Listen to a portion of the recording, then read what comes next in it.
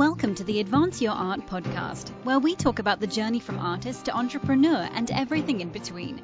You've worked hard to hone your craft. Now take it to the next level with tips, techniques, strategies, and routines used by successful artists to grow their businesses and careers. Now, let's get started and have some fun with your host, Yuri Cataldo.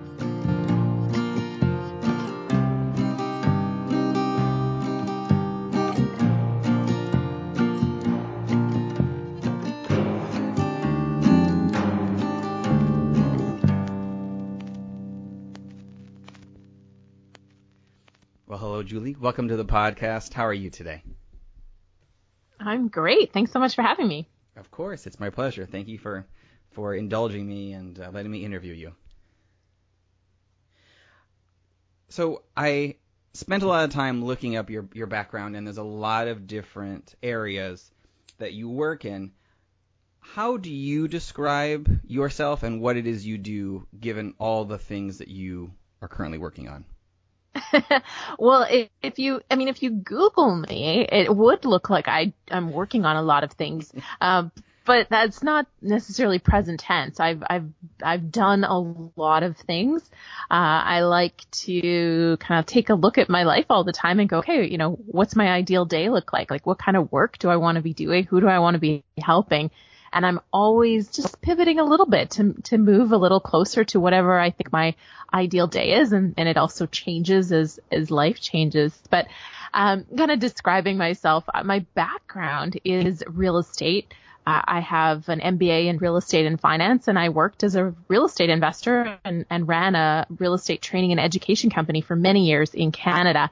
So when you Google me, you see a ton of real estate stuff. And through that, I also wrote my first book, which was called More Than Cash Flow. And it was a real estate investing guide for Canadians primarily, but, based in a lot of stories, kind of going against the hype. There's a lot of people just talk about all the money you can make in real estate. So I decided to share some of the real stories of what can happen as a real estate investor, like being the not so proud owners of a crack house and having a property manager who got charged with manslaughter and a tenant pulling a knife on another tenant. These kind of stories that the people who are selling you courses, they don't always warn you that when you buy a bunch of properties, you're going to get a bunch of stories. Right. So I wrote a book on that as part of my real estate journey. And so that was kind of, my first foray into the world of book writing. And over time, people started to come to me asking me questions about writing books, but also about how we built that real estate education and training company. So bit by bit, I kind of changed from real estate training over to more like branding and marketing and building a business. And I did that. I did some quite a bit of speaking around that and wrote a second book called The New Brand You.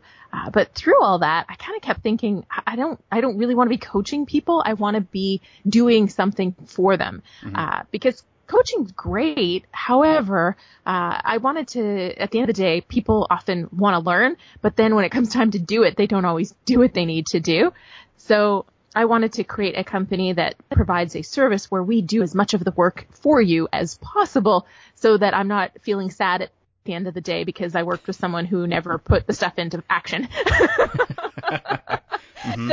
So today I run a company called Book Launchers, and we help authors primarily focus on nonfiction. So entrepreneurs, sales professionals, people that have a service. We help them write, publish, and promote their nonfiction book. So that's what I do. We still have real estate back home in Canada. I've moved from Canada to Los Angeles. That's where I am now in California. Okay. But yeah, my focus is on Book Launchers, but we still have real estate. But yeah, if you Google me, it does look like I do a lot, but I'm only really focused on Book Launchers. Okay, that makes sense. But because I did Google you, and yes, all of these. So everything you just touched on, I've got questions about, and they all did pop up. So that was going to be one of my first questions, whether or not you're doing these concurrently or, clearly, as you just described, it was kind of your evolution. Exactly.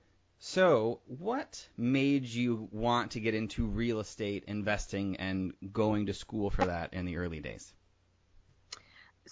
when I was working in my very first job my first job was selling diapers and Kleenex and Kotex for Kimberly-Clark and Canada. And as much as it was really fun being a sales rep working for them, I kept thinking it's going to be a really long life of working for somebody else.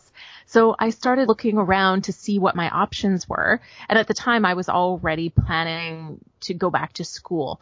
And I kept thinking, okay, well, I'm going to be a student, so I won't be able to take on a side business. So it had to be something that was not requiring my full-time attention.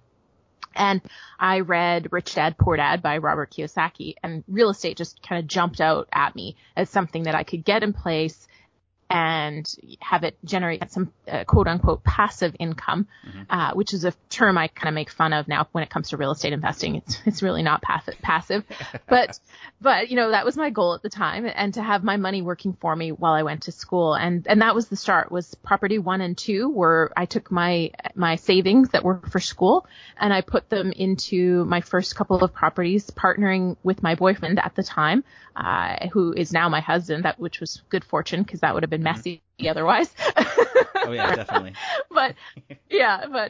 So we partnered together on the first 2 properties, and then we both thought this is pretty good. Let's figure out a way to do more and carry on. And so that was kind of how we got started.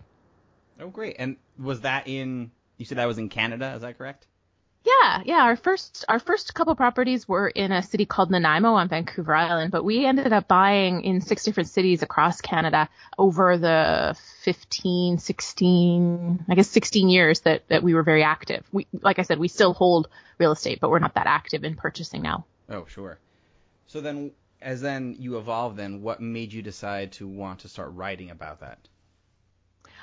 I've always wanted to be a writer. Truthfully, if it wasn't for a high school teacher who gave me bad grades in English, in high school English, I probably would have pursued, that, and people tell you writers make no money.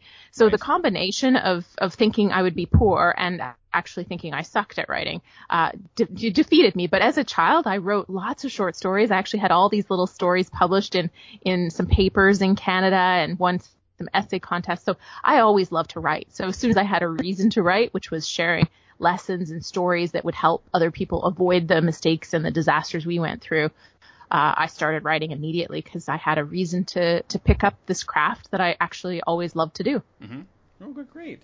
And then, so with your first book then, how did you get it published? Was it a self-published book, or how did that first process go? Yeah, it's a bit of a story. The short answer is, initially, I really thought I needed to work with a traditional publisher. And so my platform in Canada had started to evolve, and I started to go back and forth with a couple different publishers and got really close to a book deal with one of them. Mm-hmm. And in the end, I didn't get the deal, which devastated me at the time. But looking back, I think it was really a gift to not get it for a couple of reasons. One is that some of my colleagues who at the same time actually did get book deals, a couple of them ended up buying back their book. Because one thing a lot of people don't realize is a lot of contracts with publishers, especially in the nonfiction world, they own the content that goes into that book. So if you want to sell courses, you want to evolve a whole platform of services and business that incorporates that material that goes into that book, you actually are limited in what you can do because the publisher owns that content. So one of my friends bought his book back. Bought basically paid the publisher to now own the rights to his book. Mm-hmm. Other people have been, have run into the issue where the publisher decides to republish their book under somebody else's name. So they decide that your book was not marketable under your name, but we've got somebody else who will market it better. And this actually happened to one of my friends. And this is some of the things that can happen with the traditional publisher. So, and a lot of people think that the traditional publisher offers you a lot, but really you still have to do the marketing. So mm-hmm. The one advantage is it's much easier to get distribution when you're with a traditional publisher, but they take the royalties. Even if you get an advance, that's just an advance on your royalties. So you get paid very, very little per book, and you're still expected to be the one that does all the work to sell it. So it really depends on who you are and what your goals are. Okay. Traditional publishing may not make sense. For me, I was kind of forced into self-publishing because I didn't get the traditional publishing deal. But in the end, I mean, I made way more self-publishing than I ever would have made from working with a publisher. And I learned a lot more, and still I controlled it. So I was able to sell $2,000 weekend workshops with the same material that was in my book because I owned it and could do whatever I wanted going forward with the material. Mm-hmm. Oh, wow, that's great. And I had no idea that they could actually republish your book under someone else's name. That sounds crazy to me. Well, it depends on your contract. So a lot of people, I mean, if you're ever negotiating a contract, make sure you've got an agent that represents you. Because I think that some of my colleagues didn't necessarily have representation. They were just so darn excited to have a traditional publisher, right? And again, an agent will take money out of, so you're distributing money because your agent's going to take money. But yeah, I mean, if you're big enough that you're negotiating with a big publisher, you really need to have somebody who's reading that contract and making sure that you're not giving up stuff that you don't want. I mean, audiobook, international rights, these are all things that you want to make sure you're considering, because as a self-publisher, you own it all. But if you're working with anybody else, you got to read the fine print really carefully and make sure it's actually something that's good for you. Okay. Well, that's good to know. So then the next book you wrote, the Build Your Brand Toolkit, and then you started getting into advising people on their brands. What made you decide to make that switch from real estate into branding? Two things. One is people, that's really what I was teaching people. So my husband was kind of the money guy. So he would help people figure out the numbers of the deal, and I would help them build their brand so they could attract capital, attract the deals, negotiate the best deals. So I was always coaching people on that sales and branding side anyway, while my husband was running them through the numbers because he was a mortgage broker once upon a time. So what actually happened was we were having a conversation 5 years ago now, and he was working on a commercial deal that I was kind of like, we don't need this property. And it fell through. And I said, well, why were you working on it anyways? And it came out that he was bored. He said, well, I got to do something. So what am I going to do? And so I said to him, well, listen, what would you do? Take money off the table. So don't worry about what you can make money doing. Just what would you like to do? And he said, well, I'd love to be an actor or a musician or play in a rock band, I think is actually what he said. And I said, okay, well, I've heard you sing and you don't play an instrument. So maybe the rock band isn't going to happen, but maybe acting. So I kind of, we just sat with it for a minute, and he said, well, what should I do? And I said, well, you could always just take a class and see if you like it. And so he did, and it turns out he loves acting. And so from that day forward, he started to pursue a career as an actor, which is why we're now in Los Angeles. But so he slowly removed himself from our real estate coaching business. And so I didn't want to coach people on the numbers side of the business. So I basically just dropped the number side and focused on helping people with the sales and marketing and negotiation, which opened the door to work with people other than just real estate investors, and help them build their brands and their businesses. So that was kind of the evolution of that piece. Okay, sure. So what would you tell someone if they came to you and they said, I'm terrible at sales and I can't sell anything? Well, it depends why they're selling and what they're trying to sell, because sometimes, if you're trying to sell something you don't believe in, and that goes for yourself. If you don't believe in yourself and you're trying to sell yourself to somebody, the first thing you have to do is kind of fix that, is know your value and know the value of whatever it is you're offering. And if what you're offering is a good fit for the other person, then if you've built a brand and people know your value, first of all, you don't have to sell. People come to you and they're asking you to work with you. But the other thing is to just focus on fit, to always just be looking for that person that is a good fit, or that company. If you're in college, for example, and you're looking for your job, find a fit where you add value. You can solve the problem that person has.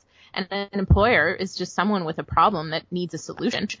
So find that employer that you offer the perfect solution to. Find that client that has a problem that you can solve. And if you focus on finding fit and solving problems, then you're not selling. Yeah, that's a really great way to describe it. I have not heard it necessarily described like that, but that makes perfect sense because you're right. If you're just finding that fit with somebody, then it's almost like it just takes care of itself. Exactly. And, it's just a little bit of a mindset shift versus because I did do the hardcore sales training, always be closing. And that stuff makes me sick to my stomach. Cause I am definitely not that kind of a person. I won't chase you down. I'm not going to relentlessly pursue your business. I will let you know that my services exist and that I would love to work with you if it makes sense and I can help you achieve your goals. But I'm not going to relentlessly try to close you. So I would never teach other people to do that. And that's also why I think branding is powerful. It's also why I really think writing a book is one of the best things you can do for yourself, because that book creates credibility like nothing else and will bring people to you, really like no other marketing. It's the only marketing piece that people won't throw out. I mean, create any other kind of marketing piece and people will throw it out. Give them a book, and unless it doesn't look very good at all, they're not going to throw it out, right? They're going to give it away. They're going to have it sit on their bookshelf, but it just doesn't go in the garbage. Yeah. Okay. So let's talk about your company, Book Launchers. So why did you initially launch it, and then what kind of services do you offer, and what does someone actually need before they come to you for a project? Okay. That was a lot of questions. That was. So first one was, why did I start it? Yes. Was that the first one, basically? Yes. Okay. We'll start with that one. Why did you launch Book Launchers? And then I'll re-unpack those. Perfect. That's good, because I have a good memory, but it needs help. Yeah. Okay. So yeah, I started this largely because my first book was really successful in Canada. It's lightning kind of struck, but I actually went to #1 overall on Amazon. So my little self-published niche nonfiction book was sitting with Dan Brown and the Game of Thrones series for a day and a half, selling up there at #1, which was pretty phenomenal. Wow. So because of that success, a lot of people asked me questions about how to self-publish and how to sell. And I ended up just shooting a bunch of videos for YouTube, because I'm one of those people who I really want to help a lot of people, but at the same time, I only have so many hours in the day. So I really didn't like saying I don't have time to help you, but I really didn't have time to help everyone. So I just shot a bunch of YouTube videos kind of answering all the most common questions, just to give people something to go refer to. So over time, I really started to build an audience of people who wanted to self-publish without really intending to do anything with it, but always something that I've wanted to help people with and have just done so. And then when we decided to make the move to Los Angeles, and like I said, I was tiring of coaching, I really wanted to find something to help people and take a lot of the work off their shoulders, because there's a lot of companies, again, like I mentioned, some of these traditional publishers, but there's also other hybrid publishers and other done-for-you kind of publishing companies out there that have some shady practices. Mm-hmm. And I didn't like how a lot of self-publishers can be taken, or people who want to self-publish can get taken advantage of. One thing just to watch out for if anybody is thinking of doing this is if somebody's going to, they say, we'll sell you copies of your book at rock bottom prices. They probably aren't. That's probably one of the areas they're making money on you. And I don't think that's fair. I think, it's your book. You should be able to buy it for printing costs. Yeah. So, it's those little things that kind of bugged me. So I wanted to create a company that helps people write and publish and ultimately promote their book, but it's all theirs. They own it all. You don't ever have to come and call me to get printed copies. You'll have your own account. You can go buy them for the cheapest price out there. I just really wanted to create a self-publishing company that helps people reach their goals without having our hand out at every corner to kind of sneakily make profits. And so it kind of married all of the little pieces. It's a whole bunch of things from my background all coming together to create this. And then I got to hire the coolest people, because we did move to LA and I didn't know this was going to be a benefit, but there's a phenomenal community of people who are tired of doing freelance work, who have phenomenal resumes, who are just anxious to work, and a steady job. Mm-hmm. And so I had Emmy award-winning writers, Emmy nominated writers, people who've worked with New York Times bestselling authors, all these people applying to work with me. So it was something, an added bonus that I didn't know was coming, but I'm really loving about this business. Yeah, that's great. Okay, so let's say that again, someone wants to hire you for this service. What's the process like, and what do I need to like? Is it just I need an idea, and then you help them or help me through that process? How does that work? Yeah, so we'll work with a lot of different people as long as it's a nonfiction book. So right now I've got a client who has a memoir. She has a story. Mm-hmm. It was basically her uncle's story from World War II, from the Blitz in London. So she just has research and some family stories, and so she's come to us with that. We have other people who have a service that they currently provide that they want to turn into a book, partly to market, but also because they have a message to supply around it. And then we have another client who says, I know I want to write a book, but I don't really know if I have enough expertise. But he said, but I'm willing to do the research and do some interviews. And so he's kind of taking the Napoleon Hill, the Think and Grow Rich approach, where, Napoleon Hill wasn't the one with the expertise. He went out and he interviewed all these people who had made all this money. And by virtue of those interviews, he built his expertise and, of course, has one of the most sold books in the world, with that. So we kind of have a mix of people that come to us. But what I built into the process was the very first phase is, I call it the pen to paper phase, but you work with a writing coach. So I've hired writing coaches who will help you develop your idea. So if you're not clear, we get it down to one sentence. We figure out who your audience is, and then they help you develop an outline and a writing plan so that you're always knowing what you're working on. If you only have 20 minutes a day, you need to make sure you know what you're doing with those 20 minutes. So you've got a plan and you follow the plan, and that coach will answer that question that burns in everybody's mind when you're writing. And I know this from personal is, does this suck? And does anybody care? Right? Right. And so your writing coach will answer that for you in a nice way. And so from there, you then have a person that's your client care person, and they guide you through the other 4 phases. So we have the pen to paper, then it goes into the processing phase where we have we have professional editors that will do a good copy edit. They'll do a proofread, and then it goes from there to design and layout, which is in the publishing phase. And then we go to platform because you have to have somewhere to sell your book from. So we'll help you with your social media, guide you through setting up your own author website if you don't already have a website, and then into promotion. And we have 2 levels of service, and the one level, the VIP level, we'll just kind of tell you some of the things that would make best practices and help you set up a launch plan. At the platinum level, we're actually out there pitching you to podcasters, trying to get you media, even corporate attention if your book's a fit. We're trying to help you sell your book at that level. It just depends what your goals are and what makes sense for you and your budget, of course. But yeah, it's from start to finish. We'll help you. And if you're coming to us with a finished manuscript, we still send you back to the writing coach to make sure that you've got a clear audience and a clear pitch line, so that we can still help you promote your book at the end. Oh, that's great. It's actually fantastic that you do and cover so many of those pivotal moments. And then, so the final product that is then released, is that self-published? Do you work with different independent publishers afterward? It's still self-published. Again, my whole thing was that I want you to own it and control it. So okay. We'll help you set up what's called a print-on-demand account. We'll even help you figure out which one makes sense for your goals, because there's lots of them out there. But the 2 main ones are CreateSpace, which is owned by Amazon, and Ingram Spark, which is owned by Lightning Source, and they're part of the Ingram catalog. So if you want to have wider distribution, that would be who you would go with.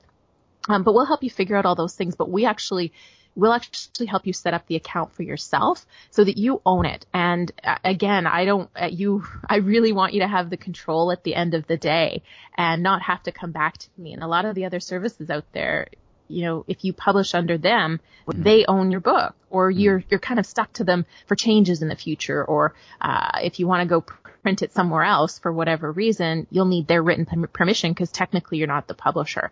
So I'm really trying to avoid all these things that trap up people unknowingly and really set it up in the best interest of the author. Mm-hmm. Oh yeah, definitely. So I'm sure since you chat with a lot of people who want to be authors, they constantly get writer's block or just suddenly kind of get stuck on things. How do you and your coaches kind of help them through that process? Yeah, so writer's block happen. Well, there's two answers to that question. Writer's block usually happens because you don't have enough research or you're not clear. And really that's why I brought the writing coach in, because, the writing coach will help identify if you don't have enough research or if you're not clear. And so by creating the plan from the start, you probably will avoid that, because the writing coach is going to say, okay, give me a chapter summary of each chapter. So before you're writing, you already know what every element of your book is going to be, which makes it so much easier to write. And the other piece of that is sometimes writer's block comes from fear. So you're holding back because you're afraid of what you're about. Will people judge this? Will people, people won't like this part, or maybe I don't think I'm enough, or I'm not good enough yet to write this part. Again, that's where, having a team in your side to cheer you on and let you know, hey, listen, this is really good stuff. You really need it. That's part of it. The other part is also, I'll be blunt. People will judge you. And when you publish your book, you will get a 1-star review, if not a couple. The goal is to have 100 5-star reviews to counteract those couple of jerks that probably didn't even read your book, that are having a bad day and they want to take it out on you. Right. But, there will be judgment, and you just have to be okay with that and know that what you have to say is important enough that it's worth those couple of people that will judge you. And it's worth getting that message out, and it's going to help you achieve your overall goals. And, then you're okay with a couple 1-star. Well, I wouldn't say you're okay. It's never fun getting a 1. I mean, just like your podcast, right? If somebody goes on iTunes and gives it a 1-star, that's going to suck. But so you're not looking forward to it. But it means you're ruffling feathers, you're standing out, people are taking notice. So it's not a bad thing. Yeah, oh, definitely. Yeah, you're supposed to take the good with the bad from what I'm told. But yeah, definitely when I get low reviews, I'm also less than thrilled about that. But you don't get very many, and if you're listening, give him a 5-star review, because he's working really hard to bring you valuable content. Exactly. Thank you, Julie. I appreciate that. You're hired. So if someone came to you with an idea and could work, I don't know, a few hours a day on this project, what's kind of an average timeline from the moment they hire you until they release their book? Ooh, an average timeline's hard because nobody is average, right? And Right. That's true. But I was hoping to catch on that one. But yeah, Yeah. What do you see most prevalent? Maybe is that a better way to describe that? Yeah, I mean, okay. we're still a new company. Like, I've just launched it this year, so I can't say that typically books are this long. But what I can tell you is what we're targeting. So if you're, and again, it does depend on the size of book, your goals, your platform, how much research you've already done. So there's lots of factors, but generally for a typical sized nonfiction how-to book, so like my 2 books, you're looking at about 65,000 words. Mm-hmm. They came out, I think they're about 180 pages in a 6x9 book.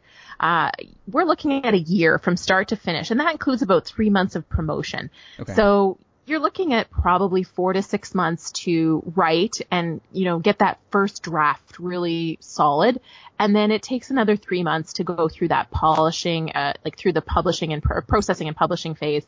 And then another 3 months to really promote and launch your book. So generally we're targeting a year time frame.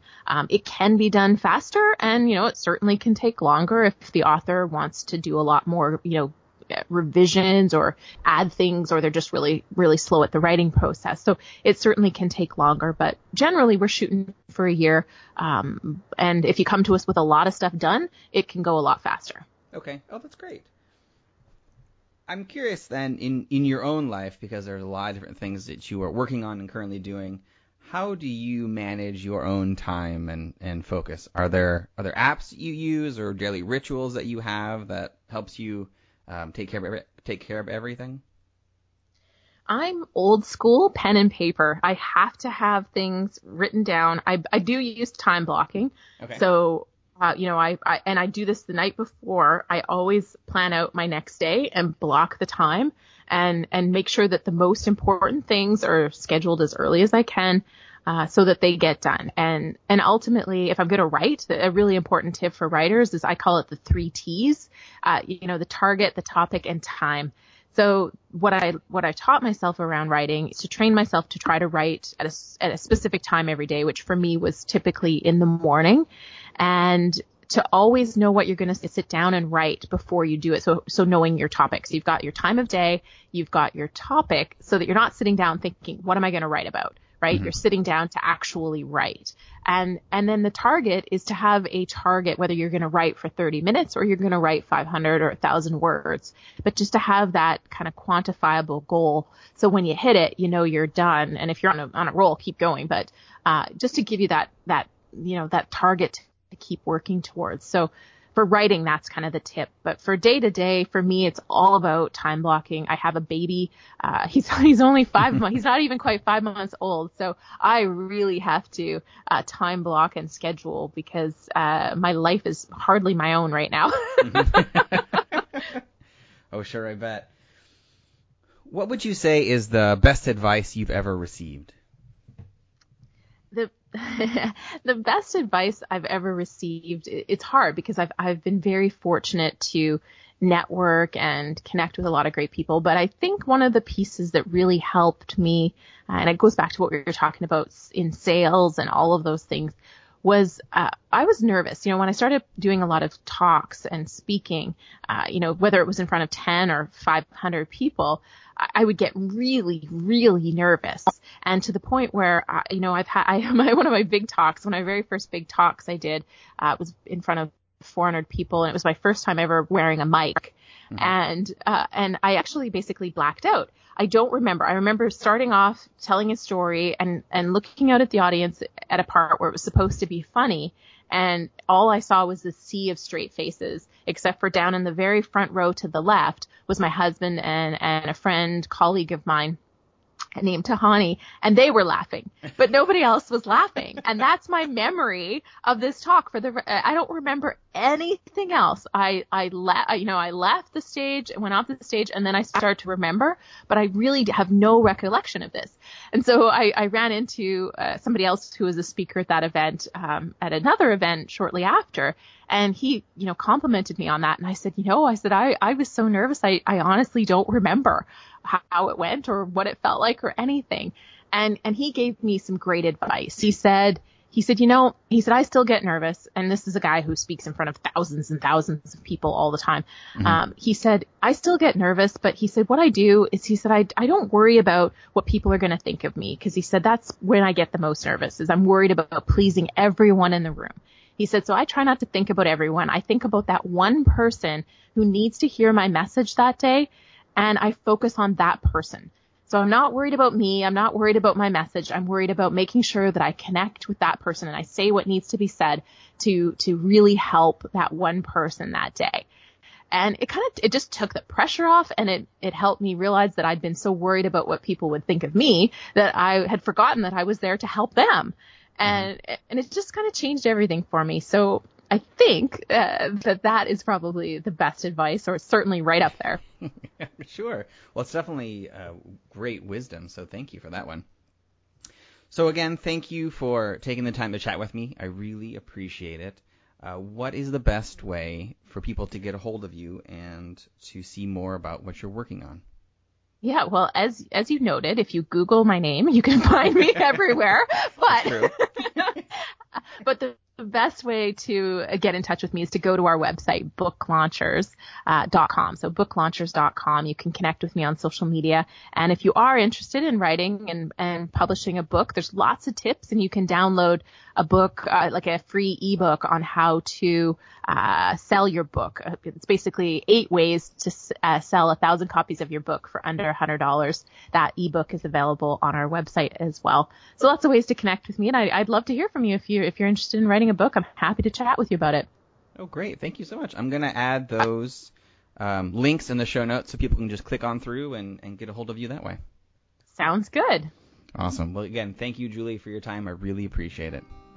Thank you. It was fun to be on your show. Thank you for listening to another episode of the Advance Your Art podcast. If you like this episode, please go into iTunes and give us a 5-star rating. And while you're there, hit the subscribe button so that every single time I release a new episode, it will go directly to you without even thinking about it.